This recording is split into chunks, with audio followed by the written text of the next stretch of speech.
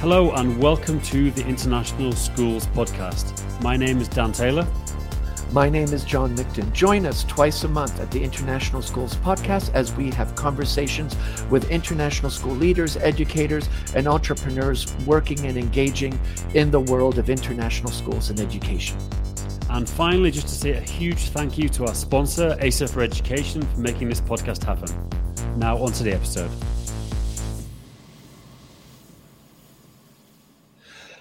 Welcome to the International Schools Podcast. I'm John Micton with host Dan Taylor. Hi, Dan. Yeah. Hi, John. How are you doing? All good in Luxembourg? All good in Luxembourg. How are things in Prague these days? It's good. It's a bit cold. I think we've had a brief summer. I think it's almost over. So yeah, it's great. It's great. Great. Looking forward to this conversation. Yeah. So we have two guests. Viki, who's the head of the International School of Bergen, and Liz, who's the head of the International School of Rheintal. Am I pronouncing that right? Pretty close. It's good enough. Okay. And so what we're really excited about, Viki and Liz both are school leaders, school directors, and they transitioned from different countries in the middle of COVID to take on new school leadership roles, and then we're school leaders in another context, and we're going to let them, of course, unpack that and tell us a bit. And then we're just going to kind of find out what are some learnings, what are some things they're going to keep doing, maybe stop doing and start doing based on these experiences, and any maybe wisdoms or tips or strategies for leaders around the world and educators in general with that journey that they went through. So Viki, welcome, and give us a bit of your journey. Welcome. Hi, I'm Viki Stiebert. As you can probably hear by my accent, I come from New Zealand, and I've worked in a number of international schools in Hamburg, in Vienna. Went back to New Zealand as head of an Anglican school, and then I spent 10 years in Switzerland, in Zurich. From there, I went to Panama, and now I'm in the rainiest city in Europe called Bergen in Norway. Thank you very much. Go ahead, Dan. Yeah, I wanted to ask about Panama. We talked before we started recording. I had a really good time there on my honeymoon, and I met a few teachers out there. Like, what's it like? I know it's a place some people are interested to go and work. There's quite a few international schools there. What is it like as obviously it depends on the school very much, but as a place to live, how did you find it? Well, Panama City is absolutely fascinating in that it's actually got 12 international schools. Yeah. So there are a lot of people who come in from all over the globe, and it's a fascinating place to teach in, but it's also a wonderful place to live. It's a little bit like a tropical paradise, and I had the privilege of living on a little island outside Panama City, where you'd see the world's trade go past the Panama Canal. So an absolutely brilliant place, and you couldn't have chosen a better place for your honeymoon, I have to say. That's great. We wanted to go somewhere nobody else goes. So yeah, it was great. Yeah. Wonderful. So Viki, while you were in Panama as the director of the school there, of course, COVID hit. And you obviously, as a school director, you were in the front and center of everything. What were some things that quickly you had to do to recalibrate just because there was no playbook for this? And of course, you tapped into your skill set and also your leadership team and your community. What are some things that quickly you had to tap into that maybe you hadn't as a leader before? Well, fortunately, the directors around the globe are part of a director network called AAIE. So last year in January, schools started being impacted by COVID. So I was part of their weekly meetings, and you'd start hearing schools closing down, going online, and it just kept moving closer and closer to Panama City. So we started revising our digital learning policies. We started upskilling our teachers, but I don't think anybody in Panama actually thought it was going to happen. So having been part of this network, it made me give this a sense of urgency. And I think, with my German heritage, people thought I was being the woman from hell, continually pushing, saying, we need to do this, we need to learn these skills and all of that. And then suddenly it happened. It was in the middle of March, and we had a professional development day. And in Panama, you have to go by everything the Ministry of Education says. So it's not so much the state, it was the Ministry of Education. And we were given 2 hours to actually clear the campus.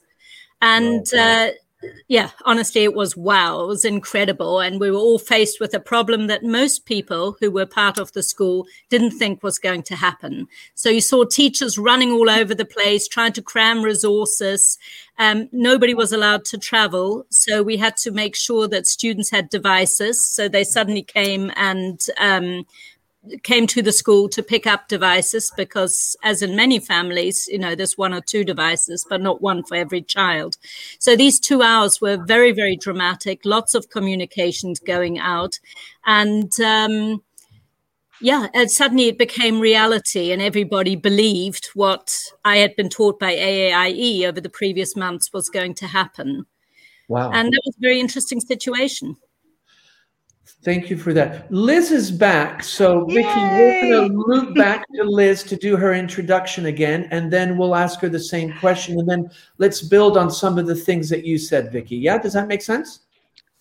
So, Liz, just give us again an introduction. What school are you at currently as a director, and where your little journey or your big journey? We'll try again. Challenge number 1 is tech and good Wi-Fi. So my name is Liz Free. I'm director of the international school Rheintal in the German-speaking part of Switzerland. And I moved here just over a year ago. And prior to that, I was a director at the British School in the Netherlands. And before that, I was a head teacher in different schools around the world. And also for 5 years, I was head of teacher education at Oxford University Press. That's the condensed version. Fantastic. Thank you, Liz. So one of the things that Viki has really kindly done is shared kind of her learning when COVID came. So she was in Panama and suddenly this landed on her desk. And what were some things maybe that she automatically had to engage with? And maybe you can talk about your context, because as I remember, you were in the Netherlands, correct? I was at that time. I was in the Netherlands. I think, like everybody, it was the initial surprise, really, at what the situation was and how quickly we needed to adapt. So I think I just caught the end of it with the move online, the digital requirements, lots of conversations about what is right and what is wrong. What do we feel as a school about face-to-face online teaching? What is our position on that? What's the child protection position on that? And so we found ourselves in a position where we had to make decisions very quickly, and some of those decisions felt quite big. And initially, like many people, we thought it was going to be a short-term occurrence. And as time has gone on, it's rather than being a sprint, it's been more like a marathon. And so I think in those initial days, when I look at some of my own school and also schools around the world, is we've had to evolve our position. And what worked for the sake of a week or two is very different to what it looks like over 2 months, and what that looks like over 6 months and over a year. And at some point, we have to have an understanding of what normality is, the new normality.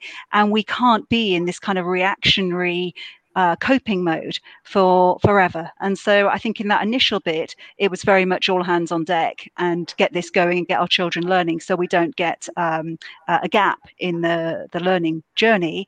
But of course, the learning journey was different. And like most journeys, we know it's the destination. You may know where you want to end up, but it's the process of being on that adventure together that can be probably richer learning than perhaps the intended learning to start off with. And so I think that's where we find ourselves now, is that we're in a different place. We still got the same or similar destination, but we're thinking very differently about how we get there. Viki, how do you feel that from your experience that was also this learning journey has reframed maybe where the destination is? Absolutely. I would completely agree with that. I think when we started off, it was very much how we're going to make it work and work it very similar to an ordinary school day. And one of our biggest battles really was with our parents. They expected, maths from 8 to 9 o'clock. And then, and they expected, the teacher to be talking to the students. And they had a very far more traditional approach to what I expected. So, and particularly in early childhood, that was most difficult. Parents were going crazy at home, and they would, saying, why do I have to be the teacher? And we really looked at all of our resources, and we had somebody like Fran Prohlman come in and actually talk to our parents about, being kind to themselves and the difference between what it would be like when we're face to face and how parents might deal with these additional stresses at home and to look after themselves. So she was a great resource in those very early days of COVID. Another part that happened was that I think we think in international schools that many people are just like us and, most people are fairly affluent and all of that. But of course, in places like Panama, we had assistant teachers who didn't have Wi-Fi. And, suddenly was, well, they can't be sitting at home doing nothing and drawing a salary. And, what do we do? So the school actually went out and made sure that everybody had Wi-Fi connection at home, including all the assistants teachers. So I think this whole being inclusive wasn't just about the students, but it was about all parts of our community. And how do we best deal with that? That's so interesting because I think there's so many schools around the world where the local staff maybe don't have the incomes of the expatriate staff. So that's a great anecdote. Liz, did you also feel that kind of tension, creative tension with parents? This kind of, because I think what Viki's telling us, there was a perception from parents that maybe didn't align with what good research and good pedagogy might have said. It's actually very interesting for me because I came from the British school in the Netherlands that did no face-to-face teaching at all during the COVID period, and came to ISR that did a completely online face-to-face learning experience. So I went from kind of one extreme to the other, and like most things in life, it's somewhere in the middle.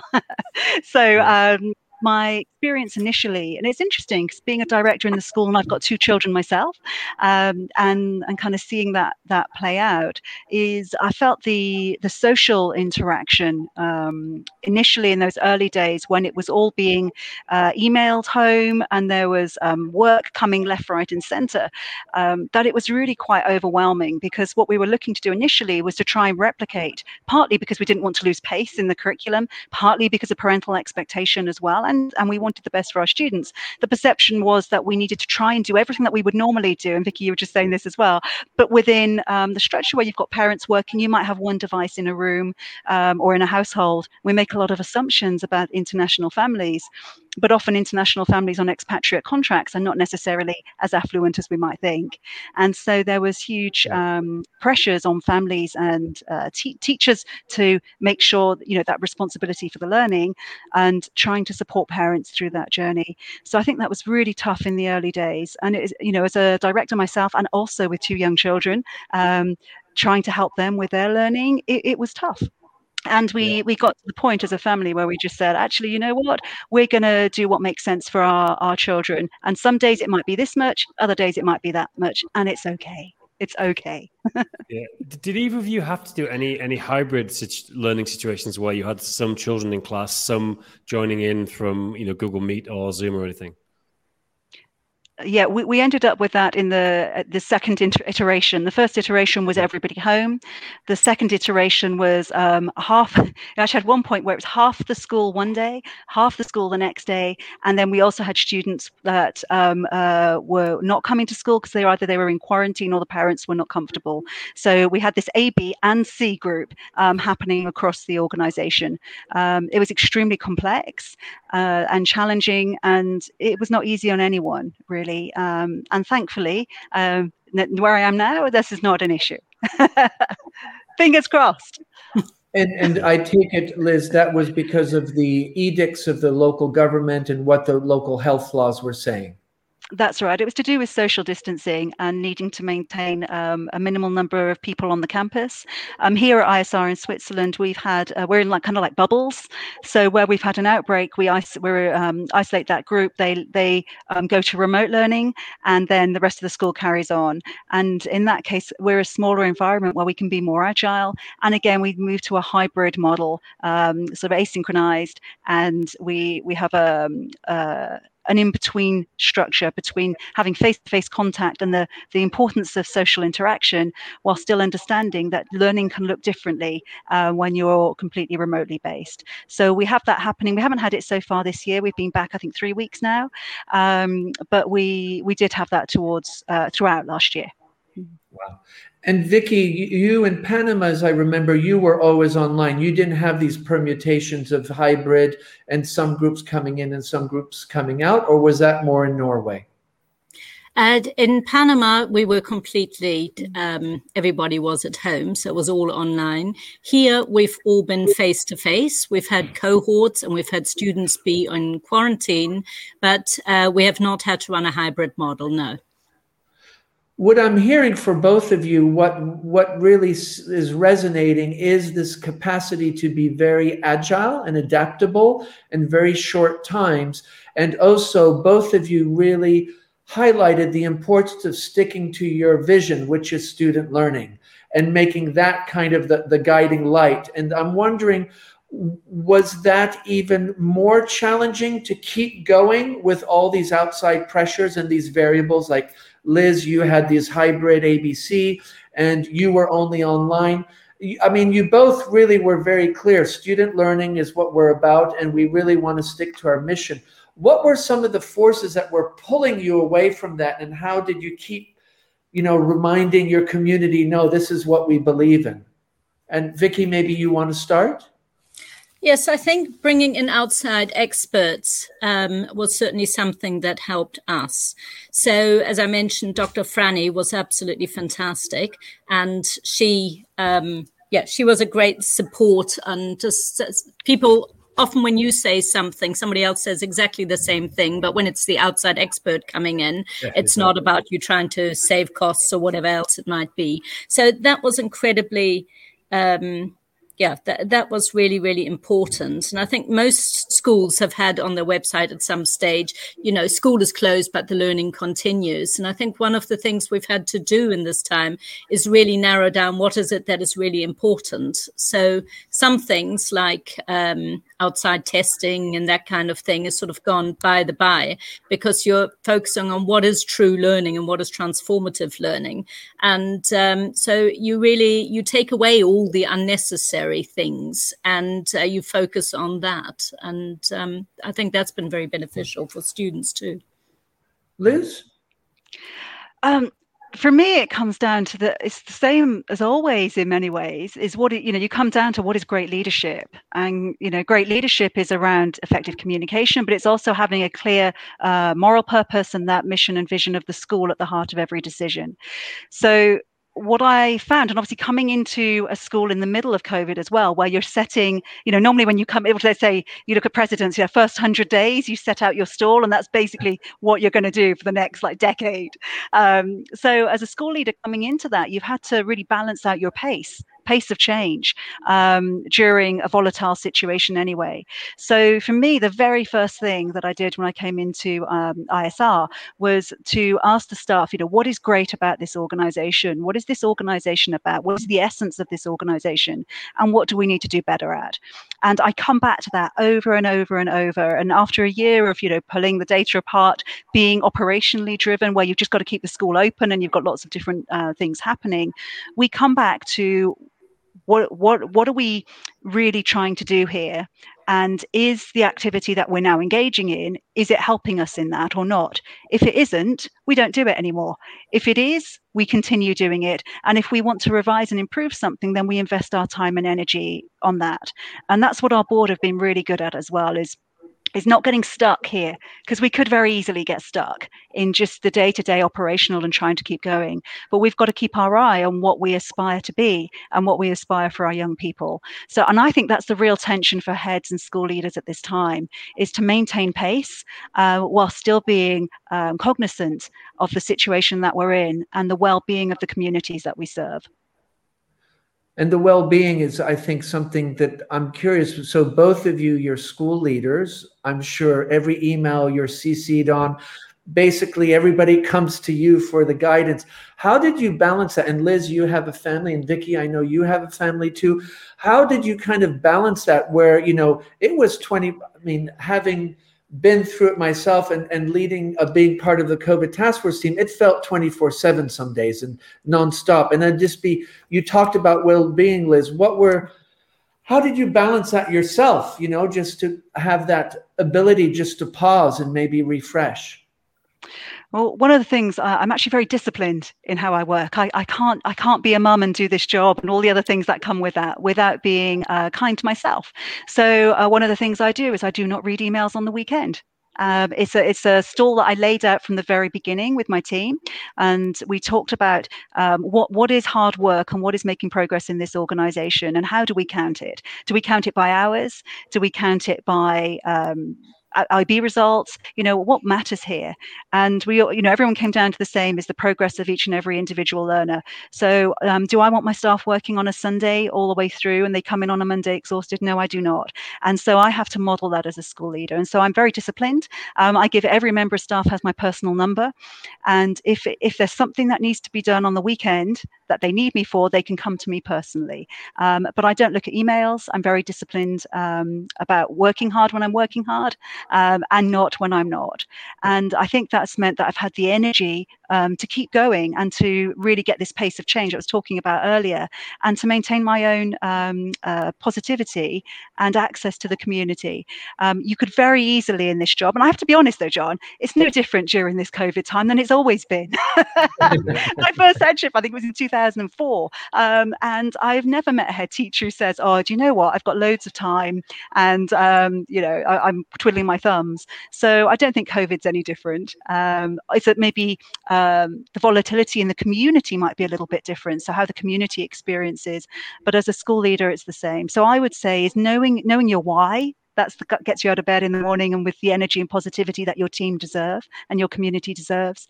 And then making sure that you know how to nurture yourself to enable you to be able to nurture other people, which ultimately as leaders, we're only as good as the teams themselves. So I think it's important to model that and to be really vocal about it, because I think there is an expectation with heads and school leaders that somehow you have to be on all of the time. And I've seen it with my own team. They say to me, oh, Liz, I didn't pick up your email. It was in the holidays. I accidentally sent an email. It was on a time thing, so it kind of went, but it went at the wrong time. And I suddenly got an email back from the leadership team. I was like, no. Why are you replying to me? I don't need you to reply. Didn't say urgent. Didn't say reply to me right now. Please don't. If I need you, I'll find you. Liz, I'm really curious. Like, I think that's a really good productivity hack. Like, not looking at email on the weekend, but I'm curious on a practical level, how do you actually do that? Because I would love to do that. John and me always emailing each other on the weekend. I can't stop replying all the time. Like, I mean, do you not have your email app on the phone? I mean, how do you? I don't have. I have two separate phones. Your mental commitment. You just don't look at your phone. This is my work phone, and I have a separate one for my personal phone. I deliberately have two iPhones so that I can manage that. And you say that my question is. I mean, it's different if you're doing things that is because you're interested in. So, I do a lot of the women ed activity. I do a lot of voluntary work in education. And yes, I do that on the weekends and I do that in the evening. But that for me is the extra bit. That's for the love of the profession, really. But the core work, no, I'm unless it's something really critical. And occasionally, if you have there's a major event coming up or something like that, and I'm just run out of time. No, I'm just disciplined. I'm very, very specific in it. And everyone has a different way of working. And for some people, it might be, Dan, that working on the weekend works for you. But if I do that as a school leader, and then my leadership team replicate it because they think that's my expectation, what you now do in your team is create a culture where it's expected and you're somehow less than if you don't do it. So I've explained to everybody how I work and what works for me, and I work to that ideal. And everybody, staff will say to me, actually, Liz, I need to, I might have, I don't know, there might be some of our staff, doesn't matter whether they're male or female, that have got young children. They say, I'd really like to go at 5 or at 4:30 because then I want to see my children and put them to bed. And I'll then work an hour between 8 and 9 because that's when I then do my planning for the next day. If that works for somebody, then I respect the fact that they're making informed decisions. And one other thing that I think the COVID period has done is really focused us on agency. We talk about student agency, but actually we need to be talking about teacher agency and all of the data around impact on young people and school improvement. The greater the teacher, the sense of agency from the teacher, the higher the academic attainment and student outcomes. So I trust my teachers. I trust them I know they all work hard. I haven't met a teacher who doesn't work hard. So I really think it's important that as a profession, we start to focus on what matters, which is teaching and learning. It's not how many hours you put in on a Saturday or a Sunday. It's interesting because we worked with the German-Swiss International School in Hong Kong, and this was a few years ago, so it might have changed. But because the school has some connection to the German government back then, maybe it still does, staff were not allowed to answer email from 4 o'clock on a Friday until 8 o'clock or something on a Monday. You actually, because that was a law for civil servants in Germany, you couldn't reply on the weekend. And so they actually couldn't email on the weekend. Everyone was banned. And then what you have is teachers. When we think about what makes great teachers, is teachers who bring the joy of their lives and what they do into the classroom.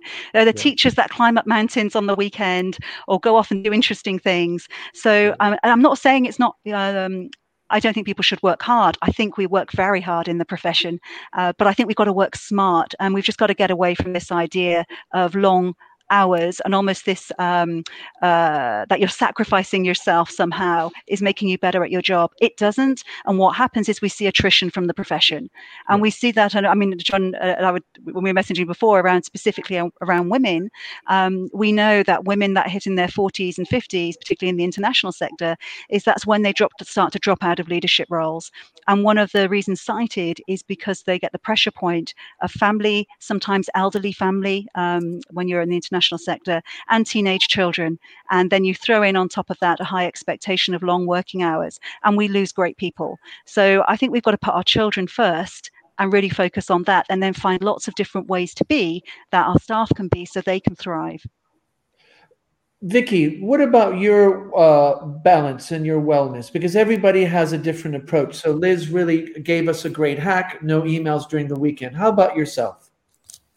I think during this time, you do think more and more about balance in life, because once COVID hit and we all went online, it was sort of all work and no play. You know, you go from one Zoom meeting to another. And I remember my husband being in the room next door, and I would actually sit there with my phone and I'd WhatsApp him and say, can you bring me a glass of water, or something like that. So and one really had to focus on that. So that's when I really started yoga, the Calm app, and things like that to, excuse me, my lights keep going out.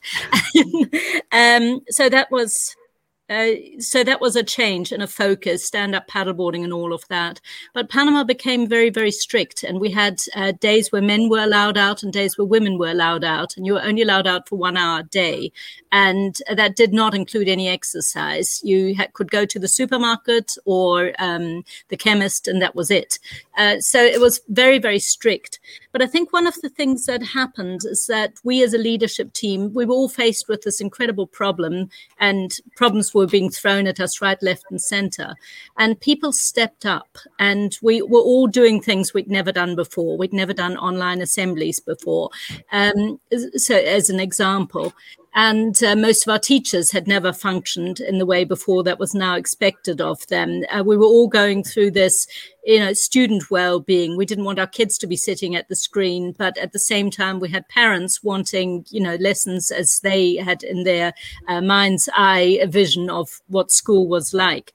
So all of this was going on, and I think often people talk about leadership being a lonely profession, and I honestly don't think it is. I actually think that's almost a male construct of leadership. I think leadership is a highly collaborative experience where we really learn from each other and where people step up at the right times.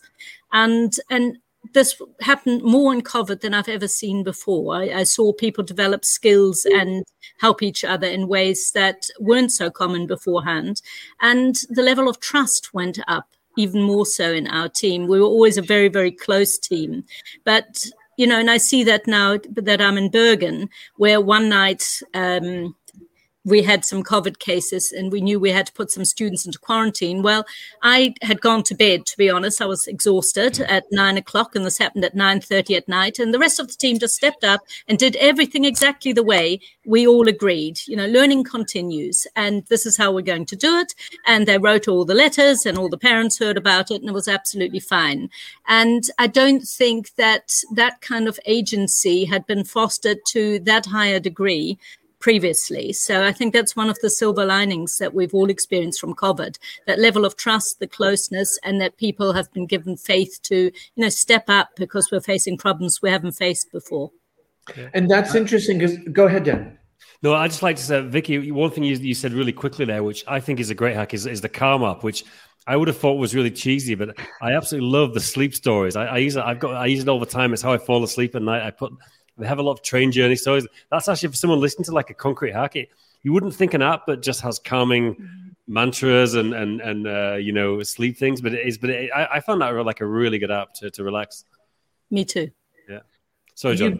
Yeah, not at all. And I think, what you're saying, Dan, it's so important that, everybody has a different hack, and they're all, just because the no email on weekends worked for you doesn't mean it has to work for everybody else. I think it's about what makes sense for you and what can you manage and what can you actually follow through on, because it's all great saying, I'm going to do these things, but then if you don't do them, then that's obviously not working for you. You both talk about... Sorry. No. I was agreeing. Sorry. You both talk about agency, and you talk about agency of students and teachers. And Viki, you have that wonderful anecdote of this leadership team that basically takes care of an important workflow and doesn't bother calling you or emailing you, and because they knew exactly what they had to do and they were being mindful of you needing some rest. Now that you've experienced that, are you constructing your interactions and your team building in a different way because you know of this power that you've both witnessed through COVID and maybe even before, but maybe the combination has amplified that importance? I don't know, Viki, what do you think because you then moved to a new school? I took a lot of those learnings with me. And I think, building a team and really learning from each, what are our various strengths and having complete faith in that. So we come to agreements in our team and, but that's COVID or no COVID. And once we've decided on that, we all go ahead and we do what we do. And then the next week we come back and say, well, how did that go? And so on. But the trust level is very high. And I think it's a much more efficient way of working as well. I do not need to look over my team's shoulders. They've all been chosen to be where they are because they are fantastic at the job that they do. And I think that way our time is being used efficiently and the school moves forward really well. But COVID possibly made us rely on each other like this. So we tested each other under very stressful situations. Well, that's interesting. So maybe the trust was there, but through COVID, the test, it actually was a deliverable. Yes.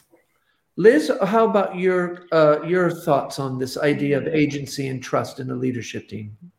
I think it's difficult to assess what it would have been like otherwise, because, of course, I came into a school that was in the middle of coping with COVID and left a school that was in the middle of coping with COVID. So I think in some ways it's easier because during the COVID period, everything is stripped back. So when you often come into a school as a new head or director, the first thing you have to do is get under the skin of the school itself, is to understand the environment that you're in. And so when you come in during COVID, the school has already made the decisions about what it values and what it continues to do and what it doesn't continue to do. And so I think that's a really interesting time to come in as a head or director because the conversations have already started. So when it comes to agency, I think it's opened the door in a way that if we hadn't had COVID, it would have been different coming into, because everyone is used to the conversation of, well, should we do that or should we not do it? Whereas before I would have come in and it would be like, we've always done it this way, and therefore that is what it is. And it's a whole conversation about change. So kind of you're in an environment that's ripe for change, and you've got a leadership team, if you've inherited one, which I did, who are very dedicated to the school and committed to the school and open and ready for the conversation of why. Why are we doing that and not that? So I find it hard to assess what would it have been like if it wasn't COVID. How would the team have been? How would they have been with a new director coming in? We've got a new campus being built. We've got significant change afoot. But what I have learned is around the use of really practical things like meetings. We've been much more efficient in our use of time, both within our own departments and also with our parents. So even things like we have, normal parent-teacher conferences with students and teachers and parents, three-way communication. And we did them all online last year, and we had the highest turnout that we'd ever had in the entire school's history. And so we're like, wow, this is amazing. This now means not only are we getting one parent, in most cases, we're getting access of two parents calling into these conferences. The parents might not even be in the same place. They could be in different countries. So things like that, I think, give people more time so that they feel they have more control, and also they can make decisions about what works for them. So I suppose the agency question will really come about over time, but I hope we've trusted our profession, trusted our colleagues to make decisions and then to run with it. So now that you've experienced the last 18 months, and we're still in some permutation of COVID, what would you say you've stopped doing that you did before and now you're no more doing? Viki, anything that you can, in the context of your leadership? And I'm putting you guys on the spot. So I always find that exercise of what do you stop doing? I was talking earlier about trust and just letting people run with things. And I think one simply has to, because we've all had so many additional things we've had to deal with, that, you know, to really be very precise and to just say, okay, you run with this and just expect it's going to be done. And, you know, experience has told us it's working. Nice. Liz? It's really difficult because actually, what have I stopped doing? Well, not a huge amount, actually. I've carried on doing, cramming more and more in. But actually, that's an interesting point, because one of the things I believe in is saying yes. And when we talk about career paths and how do you progress if you're looking to develop into leadership, what I say is take every opportunity. So I think what I've learned during this time is I've been more discerning. And I've said no to something. So I've started to look at the time that I have and think, what can I realistically do? And I don't know if this is COVID related or just a time of my life where I've said yes too many times, maybe, is to start to pass things on to other people. So whether it's, I was on the Mathematical Association for 10 years on the primary group, and I thought, actually, I've given what I can to this group. I now want to focus my energy on these, and it's time for somebody else to take the baton. So I think this time of COVID has enabled a period of reflection, maybe, personally, and I've learned that I don't have to keep doing everything. Yeah. And if I can just add, I think sometimes, you don't say anymore, it's not possible. You say, how is it possible? I think that's one of the things. It's been a shift in thinking. And I think an emphasis on having things like laughter, as part of, how important that is. When I said before, it's all work and it's no play. It is so important that we laugh together, that we build community together, and that we have a joyful culture. And I think we've all become very, very cognizant of that.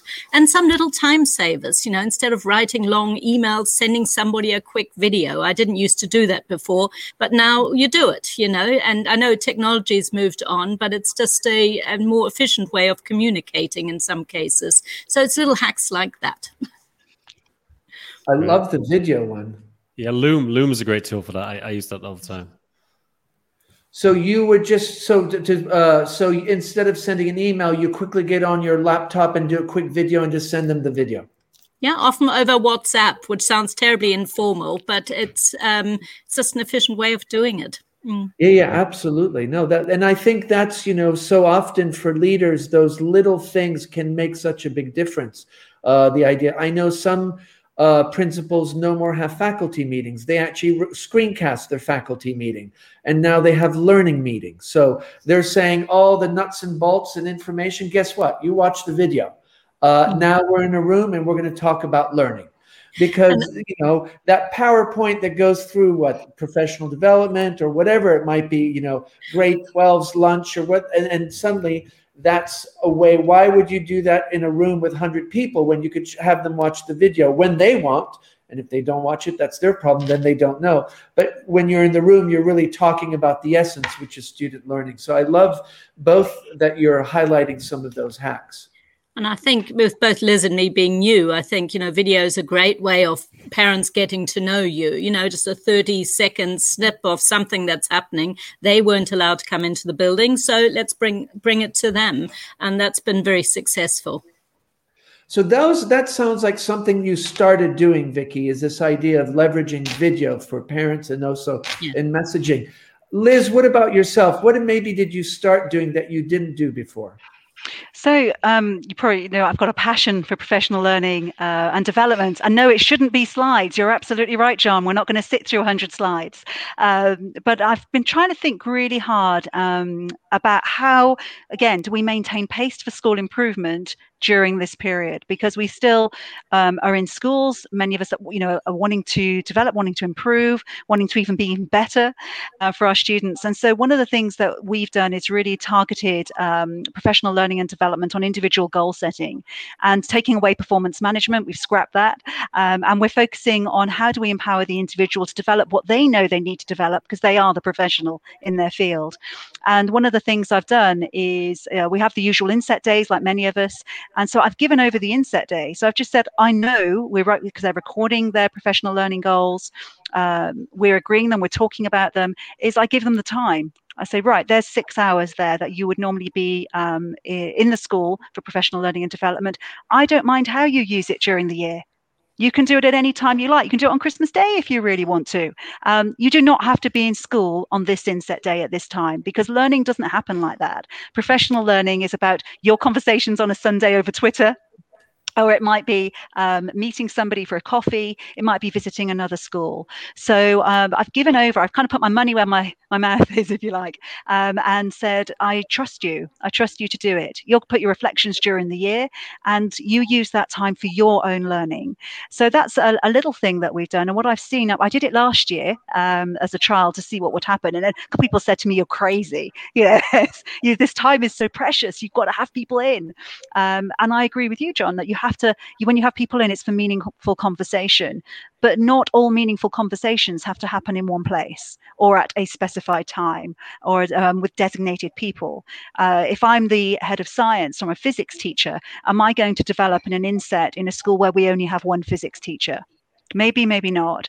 So I think being really targeted about what you do and finding opportunities to reach inwards, but also reach outwards, because we're not going to the conferences, we're not doing the IB workshops. We're not having that face-to-face contact, which actually is really important for connection. So I've been trying to find different ways to get the community involved, when I think digitally, the school that I'm in has not really been focused on doing that. They haven't done that naturally. They've relied on the kind of traditional methods of connecting. So we're trying to do some smart stuff around that, but I'll let you know how it goes. Excellent. Yeah. And I think that nimbleness and suppleness is, Dan, I'm curious what you think about this model of the inset and, giving people more autonomy, because you're working with a lot of schools around the world. What have you noticed? Does this kind of make sense from what you're seeing?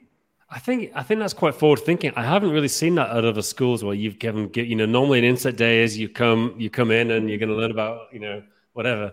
I think that's a really interesting thing. I mean, different people, different teachers and different staff like to do different things with their PDs. Some might want to do a master's degree and devote a few hours a month. Some might want to just do a few specific IT courses. Some might want to do something completely different, So I think it's good to be very flexible from a school director point of view, in terms of letting people do the sort of training and things that's what interests them, Yeah, I think that go ahead, please. Yeah, I was going to say, Joe, it's a really talking about agency. This is absolutely about agency. It's not a free for all, by the way. It's not just go and have a nice time by the beach. Although you could do it by the beach if you wanted to. But there is accountability around it. So we agree. I mean, we did when we use our inset days or inset times, not days, because we actually don't do days anymore. If we've got an inset day, we put it into chunks. So at the beginning of the year, we gave 50% of the time to lesson preparation and preparing for students, and we gave 50% of the time to learning and development. And one of those sessions was around professional goal setting. How do you set impactful professional goals? And so we talked about that for an hour, we practiced it, and then teachers went away and did it. And their goals are now what is leading their personal study and development time. So there's a structure within it, but it's held and owned by the individual. And that's where our true agency comes in. And I think as school leaders, we can, particularly in domestic systems, can be under pressure to conform to particular ways of communicating and developing the profession. And I think this COVID period, if anything, it's given us more freedom. Wonderful. So you both now are new schools and you've started a new school year. Are there any things that you are surprised by what you might have done that you were like, oh, never thought I was going to do that? I'm just curious, as you know, because you've both shared so many rich learnings and observations, and how you've engaged with this very complex situation in both of you in 2 different countries. That's incredible. You were in one country both, and then you moved in the middle of COVID to another country. That's in itself quite complex. What maybe nowadays you're thinking, wow, I've begun doing something and I never thought I would do that. And not in the sense like you're surprised, but more like I'm doing that because it makes more sense. And this experience has allowed me to build that understanding, which maybe I didn't have before. And I'll open it to either Liz and Viki to start. My questions are stumping you. I'm not really good at You're questions today, John. You're on fire. Yeah, I think, I'm a pretty sort of black and white thinker and very organized, and I like to know where we're going and that kind of thing. And COVID has taken that away from us. And I think where I used to be incredibly anxious about, and now suddenly we're going to have a large portion of the school not here or whatever. And I was anxious because people didn't, I was worried people didn't have the skills or what parents would think and that kind of thing. But now we're kind of in a routine, and, you've got that sort of sword of Damocles hanging over your head all the time, but it has ceased to matter as much as it did. So now, we've got a new routine of how we're going to do that. And it's been interesting also to see how students have really adapted to that. To them, this is, I hate the term the new normal, but, they've just learned to live with where we are right now. And, we had UN Day last year, and it came from then that they just said, okay, we can't all sit together the way we used to. So they created this fantastic video, and they got students filming each other, and they put it all together. And we had an assembly where we all ended up celebrating in our own classrooms. But it's just really this sort of whole flexibility, agility, and ceasing to worry that things may not be perfect and certainly aren't the way they used to be. It's okay now. And I think, we've had a lot of practice at this now. And that's a good feeling, really, to know that I work with a group of people who can do a 180-degree turn at the drop of a hat. And that's pretty cool. I didn't think it was going to happen. Yeah, that's that. And especially if you're, as you described, you're a person that likes more black and white. That's huge that you're more comfortable pivoting very quickly with a little unknown. That's wonderful. Liz? I think it's a really hard question because I still feel like we're in it. We are. I don't know if we're going to come out the other side. I don't know if there is another side. It'd be interesting to reflect back. One of the things that probably surprises me and shouldn't surprise me is actually schools are still schools.